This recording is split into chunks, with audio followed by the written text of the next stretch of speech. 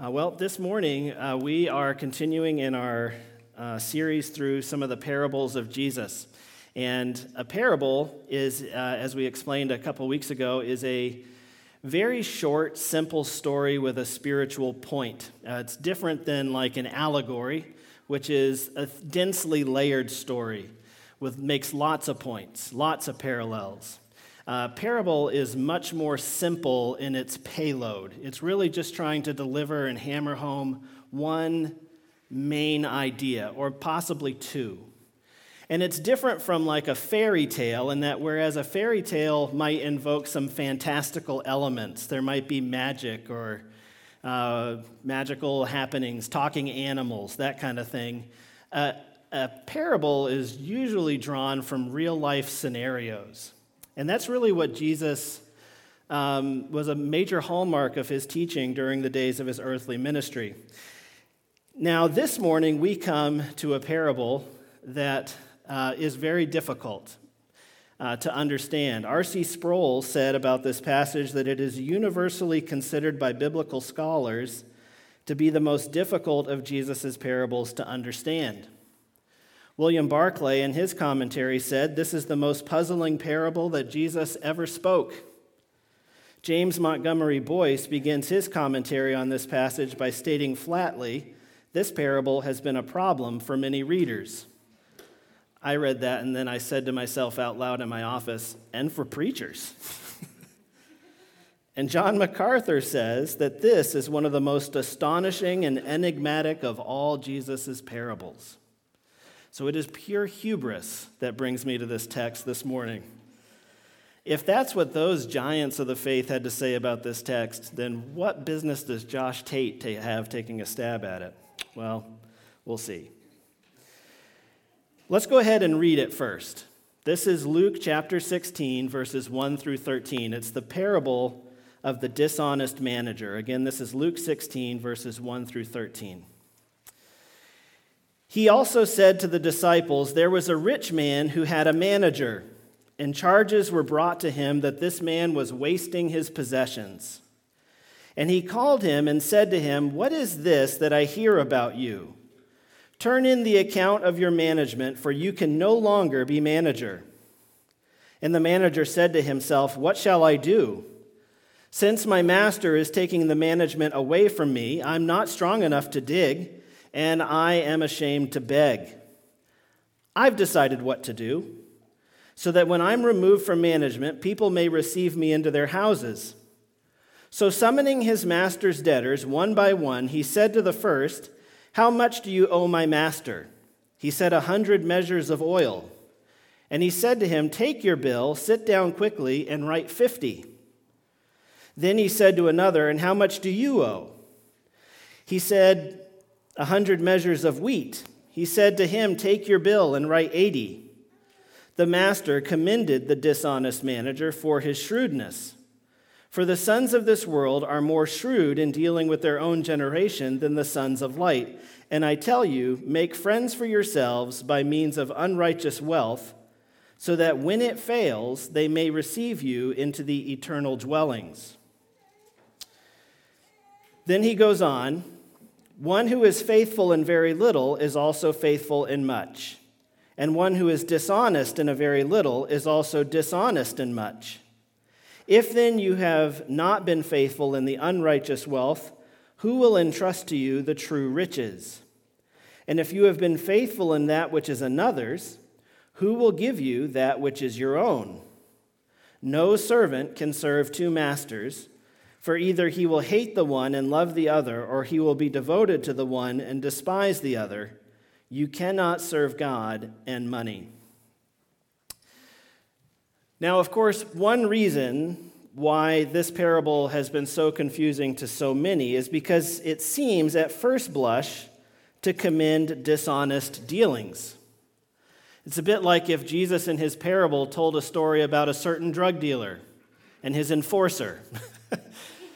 And the enforcer was found to be tasting the product. So the drug dealer called him in and said, "What are you doing? I'm going to have you whacked. But first, bring me a record of everybody on the street who owes me money." So he goes out and he finds all those records and he goes to them and says, "Here, quick, Let's settle your drug debt. That's not that far off from the story Jesus told. A little far off, but not that far off. Basically, he's talking here about a co-conspiracy between rascals. And from this very bad example, he draws a good lesson. A couple of questions follow that immediately, which is, what is the lesson? Which is confused a bit by verse 9, which has been a problem for a lot of people, where Jesus says, "And I tell you, make friends for yourselves by means of unrighteous wealth, so that when it fails, they may receive you into the eternal dwellings." That's a tough verse. What does that mean? But it's also problematic because why would Jesus use this example? Couldn't he have made whatever point he's making using figures that were less problematic, whose lifestyle were less obviously sinful? What do we make of this parable? Well, let me begin by stating clearly what I think the main lesson of this parable is. And then with that in mind, we can explore the why and the wherefore behind why Jesus makes this point in this way. It seems to me that the main point of this parable is very similar to that famous quote, you may have heard it before, that was offered by the missionary Jim Elliot. He's the missionary who was famously martyred trying to reach the Huarani people of Ecuador with the gospel. Jim Elliot once said, "He is no fool who gives what he cannot keep to gain what he cannot lose." That's a true statement, and I think that that is close to the main idea behind the telling of this parable. The parable challenges us with the truth that our worldly goods, incidentally, in verse 9, where it says, what is the wording there? Unrighteous wealth in the ESV, my version. That same phrase is rendered other places in the Bible as worldly goods. And it's the same idea. It's the idea of using our worldly goods. This parable challenges us with the truth that our worldly goods, although temporary, can be used to effectuate that which is eternal. You're going to leave your stuff, or your stuff is going to leave you. But it can be used as a blessing and a help to others in Jesus' name. And therefore, your unrighteous wealth, your worldly goods, can be converted into a heavenly treasure laid up where moth and rust do not destroy, and beyond the reach of thieves and robbers like the unlikely protagonist in our parable for this morning. In the parable, this man's boss, a wealthy man, somehow becomes aware that his account manager has been feathering his own nest, embezzling money, and mismanaging his vast wealth. So he calls him in. He says, "Sir, I found out about your dirty dealings. I need you to bring me the books and all your records. I want the accounts payable. I want the accounts receivable. I want records of all of the business dealings going back 5 years, 10 years. I want it all on my desk. Bring me everything you've got. We're going to do a very thorough audit." Now, the dishonest manager in the story does not argue. He does not say, "You got it wrong," or let me explain. No, he knows, he's danced, and now he has to pay the fiddler. The jig is up. He's guilty, he knows it. The charges that have been brought against him are absolutely 100% true, and he's not going to fight it. So he weighs his options. Maybe he could start again at the bottom of the ladder. As a common laborer, he could go back to digging ditches. But no, that's a young man's game. He's been made soft through easy living, and he's an older man than when he first started out in the rat race. He's worked his way up to a certain level of attainment, and he just knows physically he can't hang anymore. He's not going to go back to doing hard manual labor. So then he thinks, well, maybe I can beg. That would not be as hard as on my body. But then he instantly thinks, oh, but that would be way too hard relationally. To see everybody I know and the people I did business with seeing me hat in hand on the street corner, I cannot countenance the idea of doing that. He says, no, I can't work. I can't beg. He only has one more card to play. And he decides to play it. He knew he was fired, and he had nowhere to go. He cannot make things better with his boss, but he can't make them worse either. He's going to be canned no matter what he does. So, who cares what he does? This is the reasoning. So he doubles down on his dishonesty. He decides to make friends with people who owed his boss money by cutting their bills dramatically, in some cases in half. Take the matter of this 100 measures of oil that he cuts down to 50%. That 50% cut in 100 measures of oil, one commentary I read, was more than 2 years' wages. This is not chump change. He's talking big money. And with a stroke of the pen, he's putting people back in the black, left and right, in a big way. Now, as I said earlier, these are a bunch of rascals, absolute rascals. And they enter into a conspiracy to defraud this man. If somebody came to you and said, you owe my master $100,000, but listen, for no reason at all, sit down, let's make it 50 and write this sucker off. First question on my mind, why? Why are you doing this? The dishonest manager and those who formerly had been in debt up to their eyeballs enter into what Jesus is describing as a quid pro quo arrangement. They're co-conspirators. It's almost like if I said to you, what would you do for me if I gave you $50,000? What would you do for $100,000, $50,000? So he says, listen, I'm getting canned, but I can help you. You scratch my back, I'm going to scratch yours. They see that there is a small, very small window of opportunity by which they can gain some continuing benefit from this narrow window of remaining time in which the manager maintains control over the accounts.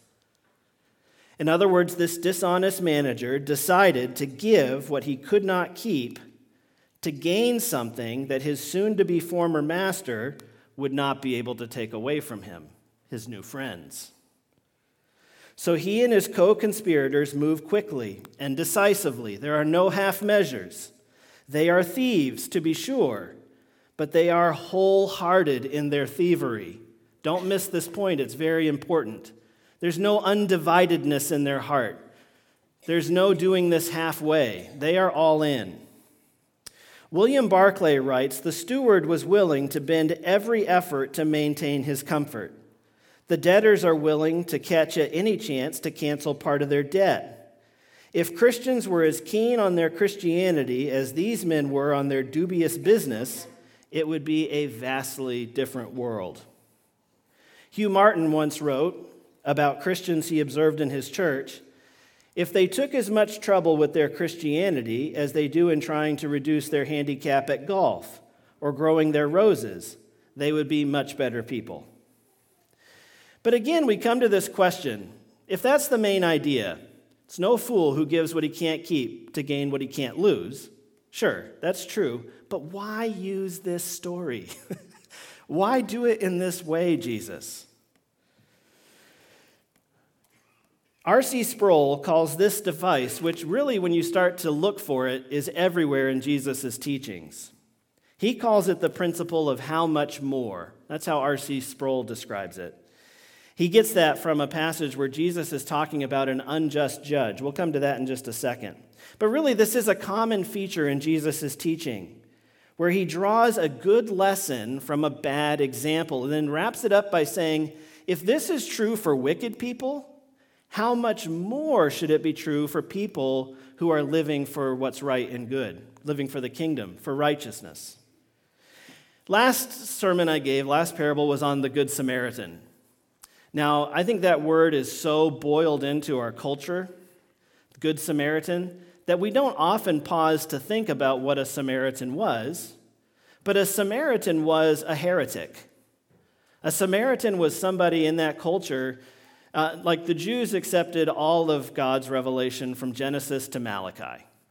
The Samaritans only believed that the Pentateuch was true, and they threw out all the remainder of God's revelation up to that time.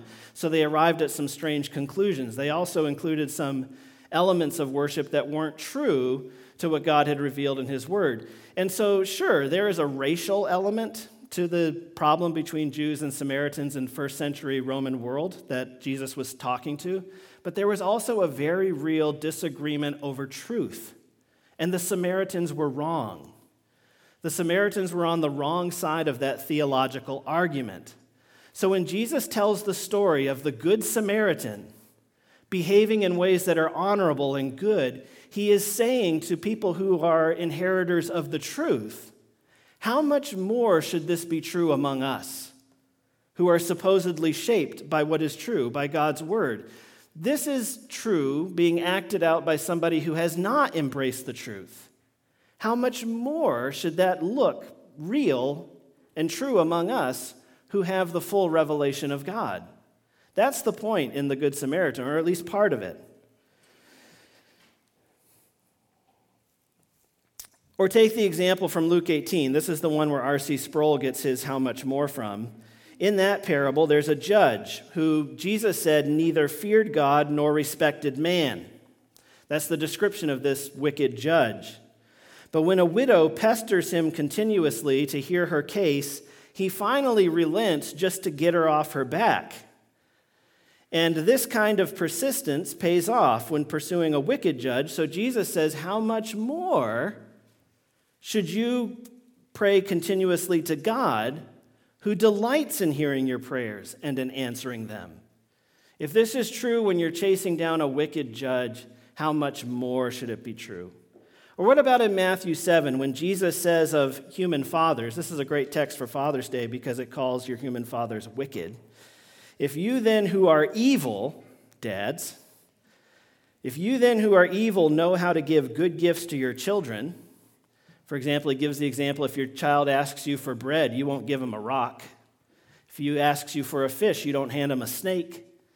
Then he says, if you who are evil know how to give your kids good gifts, well then, how much more will your Father who is in heaven give good things to those who ask him? How much more?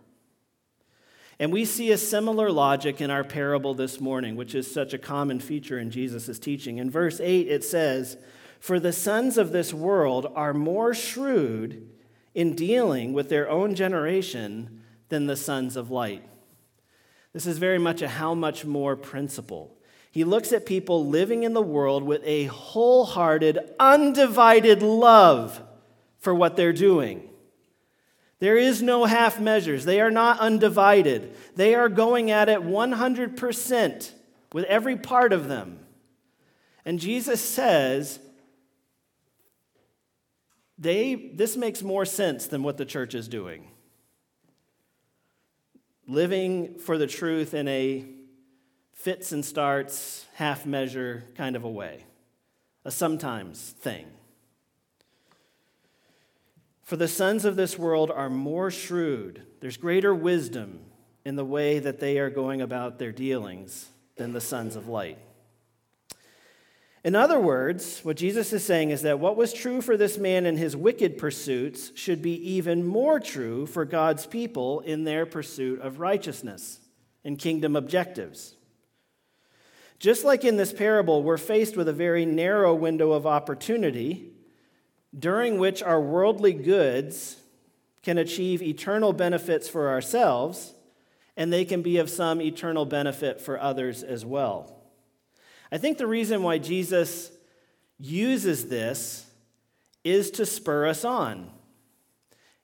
Frankly, he wants us to feel that we're not doing right, that people who are pursuing wickedness do so with their whole self. Why are we pursuing what is right with a part of ourselves? Ephesians 5:16 says, "Look carefully then how you walk, not as unwise, but as wise, making the best use of the time because the days are evil." In 2 Peter 3, 10 through 12, we're told this, "But the day of the Lord will come like a thief, and then the heavens will pass away with a roar, and the heavenly bodies will be burned up and dissolved, and the earth and the works that are done on it will be exposed. Since all these things are thus to be dissolved, what sort of people ought you to be in lives of holiness and godliness, waiting for and hastening the coming of the day of God, because of which the heavens will be set on fire and dissolved, and the heavenly bodies will melt as they burn."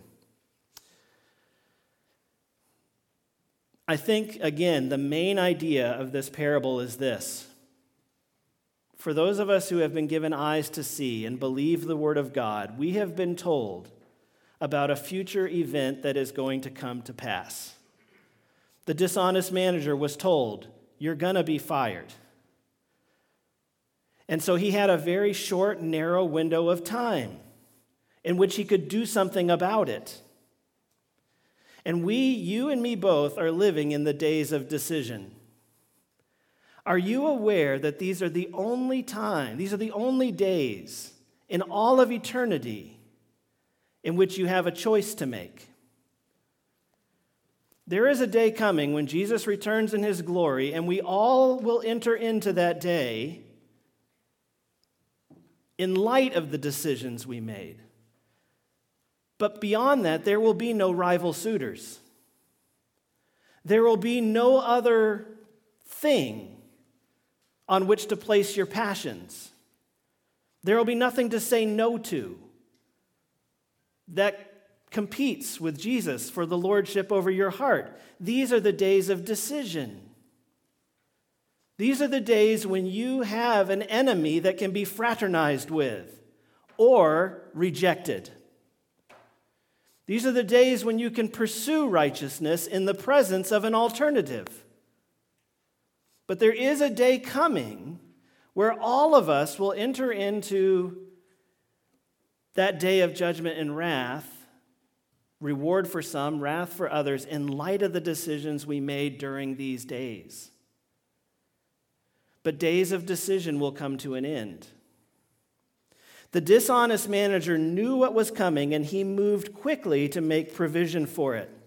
I think it would be good if all people could see the issues as clearly and honestly as this dishonest manager did. I know I just said something weird, that he is honest, this dishonest manager.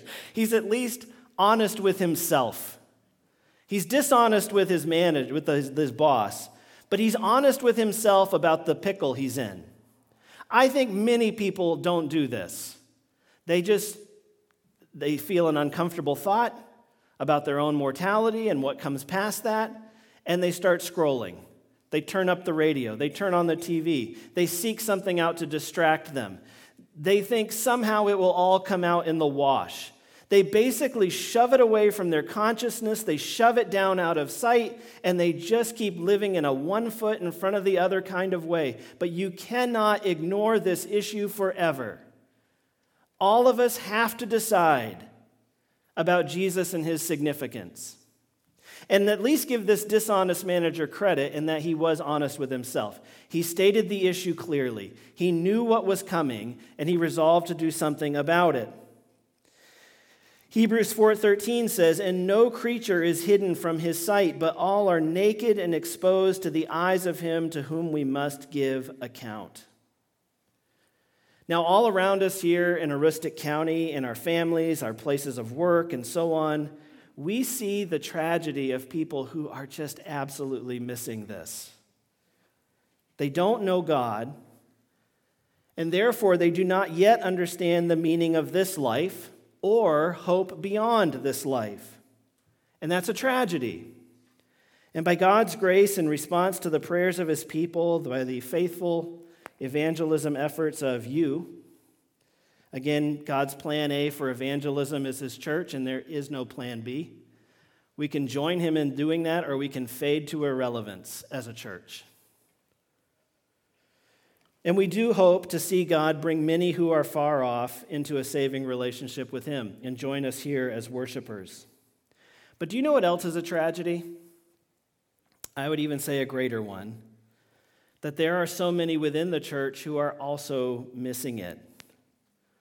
Although they don't live in a way that is overtly ungodly, they are guilty of living in a godless way. You all know the Great Commission to go and make disciples. You all know that Jesus has said, "As the Father has sent me, even so I'm sending you."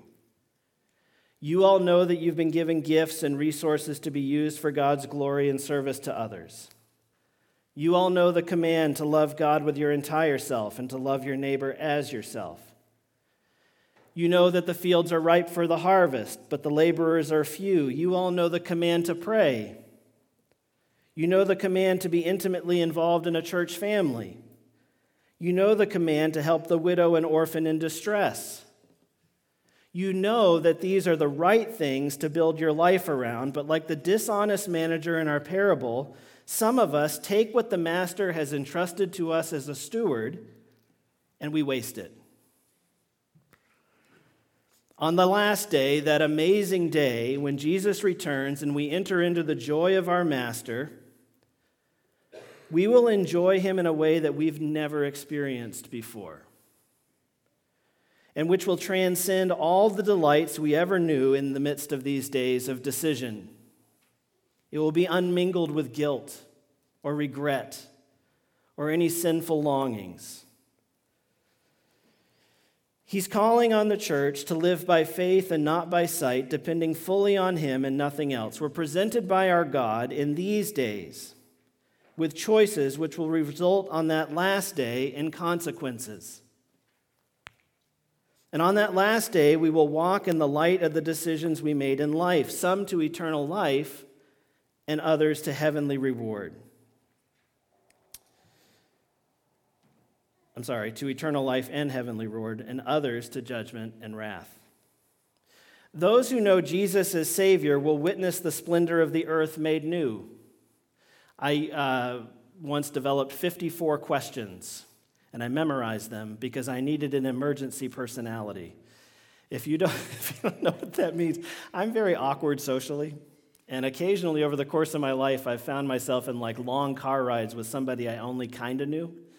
And I can't sustain a long conversation like that because I'm weird, and I just can't do it. So I developed 54 questions to ask. It's an instant personality. You don't need to talk if you can get them talking. That's what I learned. One of the questions I like, you can ask me the rest of the 53 other questions, but one of the questions I like to ask is, if you could witness anything from the Old Testament, what would it be? And there's some interesting answers to that, especially from people who know their Bibles. But for me, my answer to that question, what would I witness from the Old Testament if I could see anything? Wouldn't you like to see the garden in its perfection before the fall? What did a perfect world look like? I wonder. You're going to see that if you've put your trust in Jesus for salvation. The Bible says he's going to make the earth new. We're going to see the garden in its perfection. I can't wait.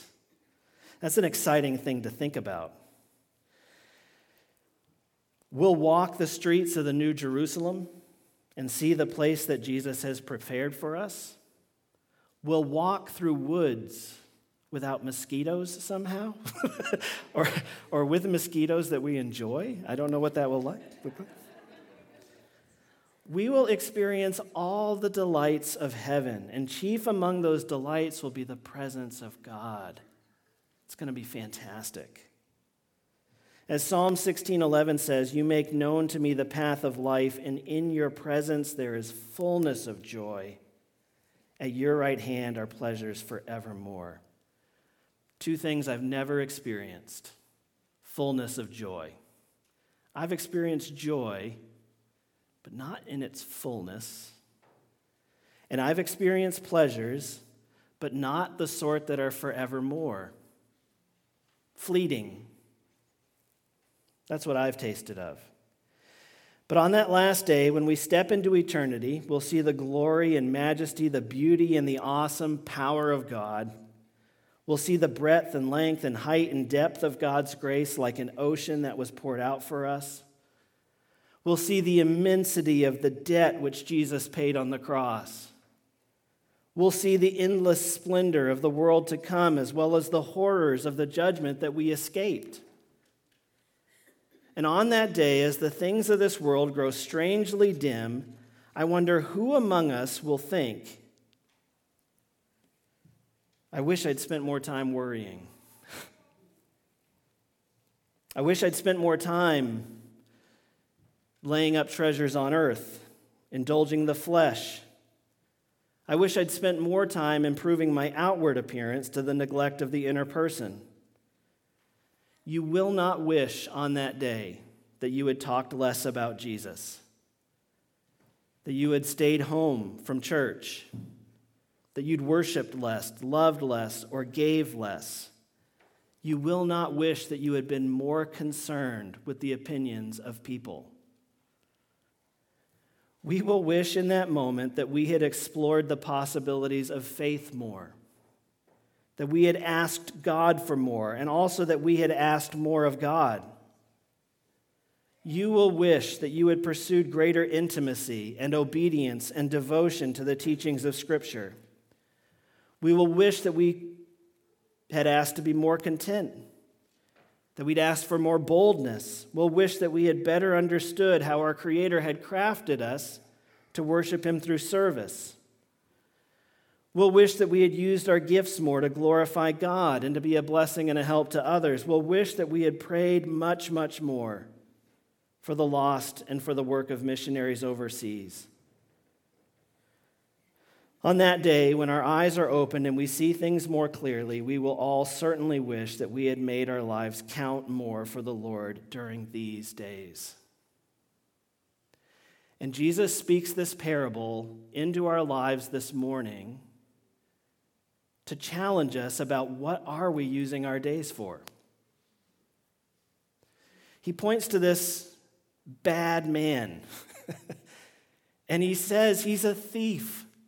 But he's going about it wholeheartedly. He is doing it with every part of who he is. He's doing it quickly. There's no delaying. He realized that the days are short. He only has a very small amount of time to get this done. You don't know how many days you have on the earth. When I think I've told this story to some of you before. When I lived at Camp Maranatha, I used to have young people would come from all over the world. Truly, we had Germans there, people from Japan, and we'd have this group of young people who lived on the grounds, a 24-hour ministry team. And they would do everything at the camp, from dishes to maintenance work out around the grounds. And at night, it was my job to go up to the boys' staff house and check them in for curfew.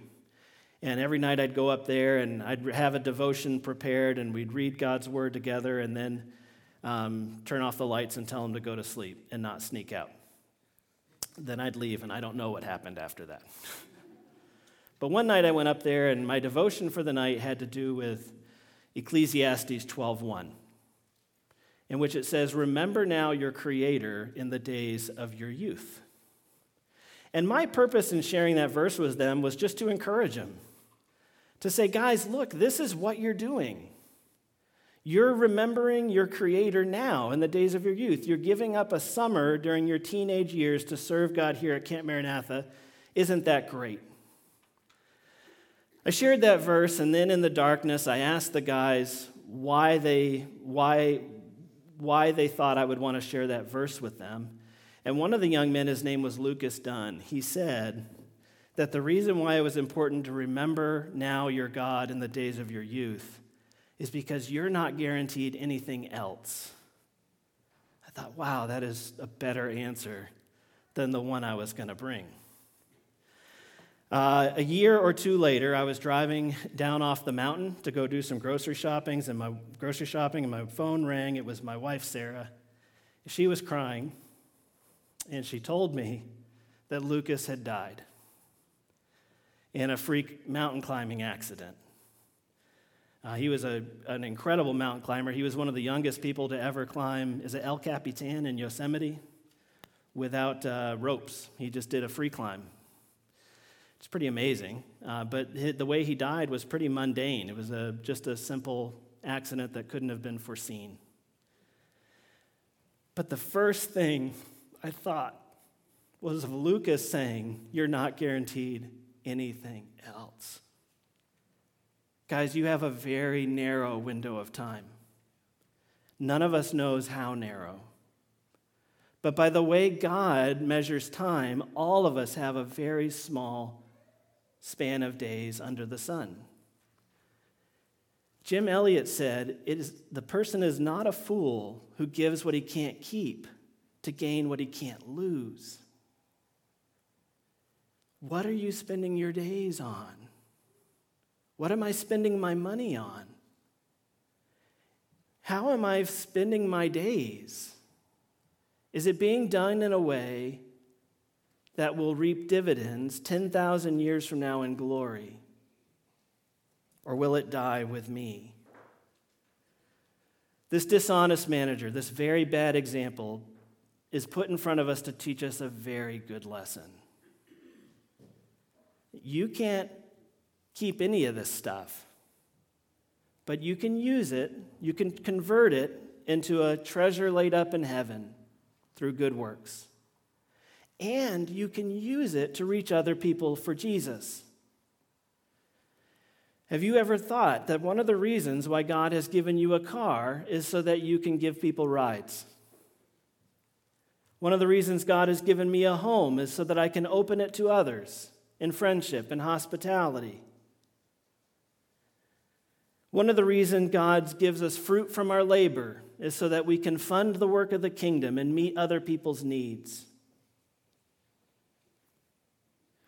Or we can be like the dishonest manager, who's an absolute rascal, who takes what's been entrusted to him and spends it on himself.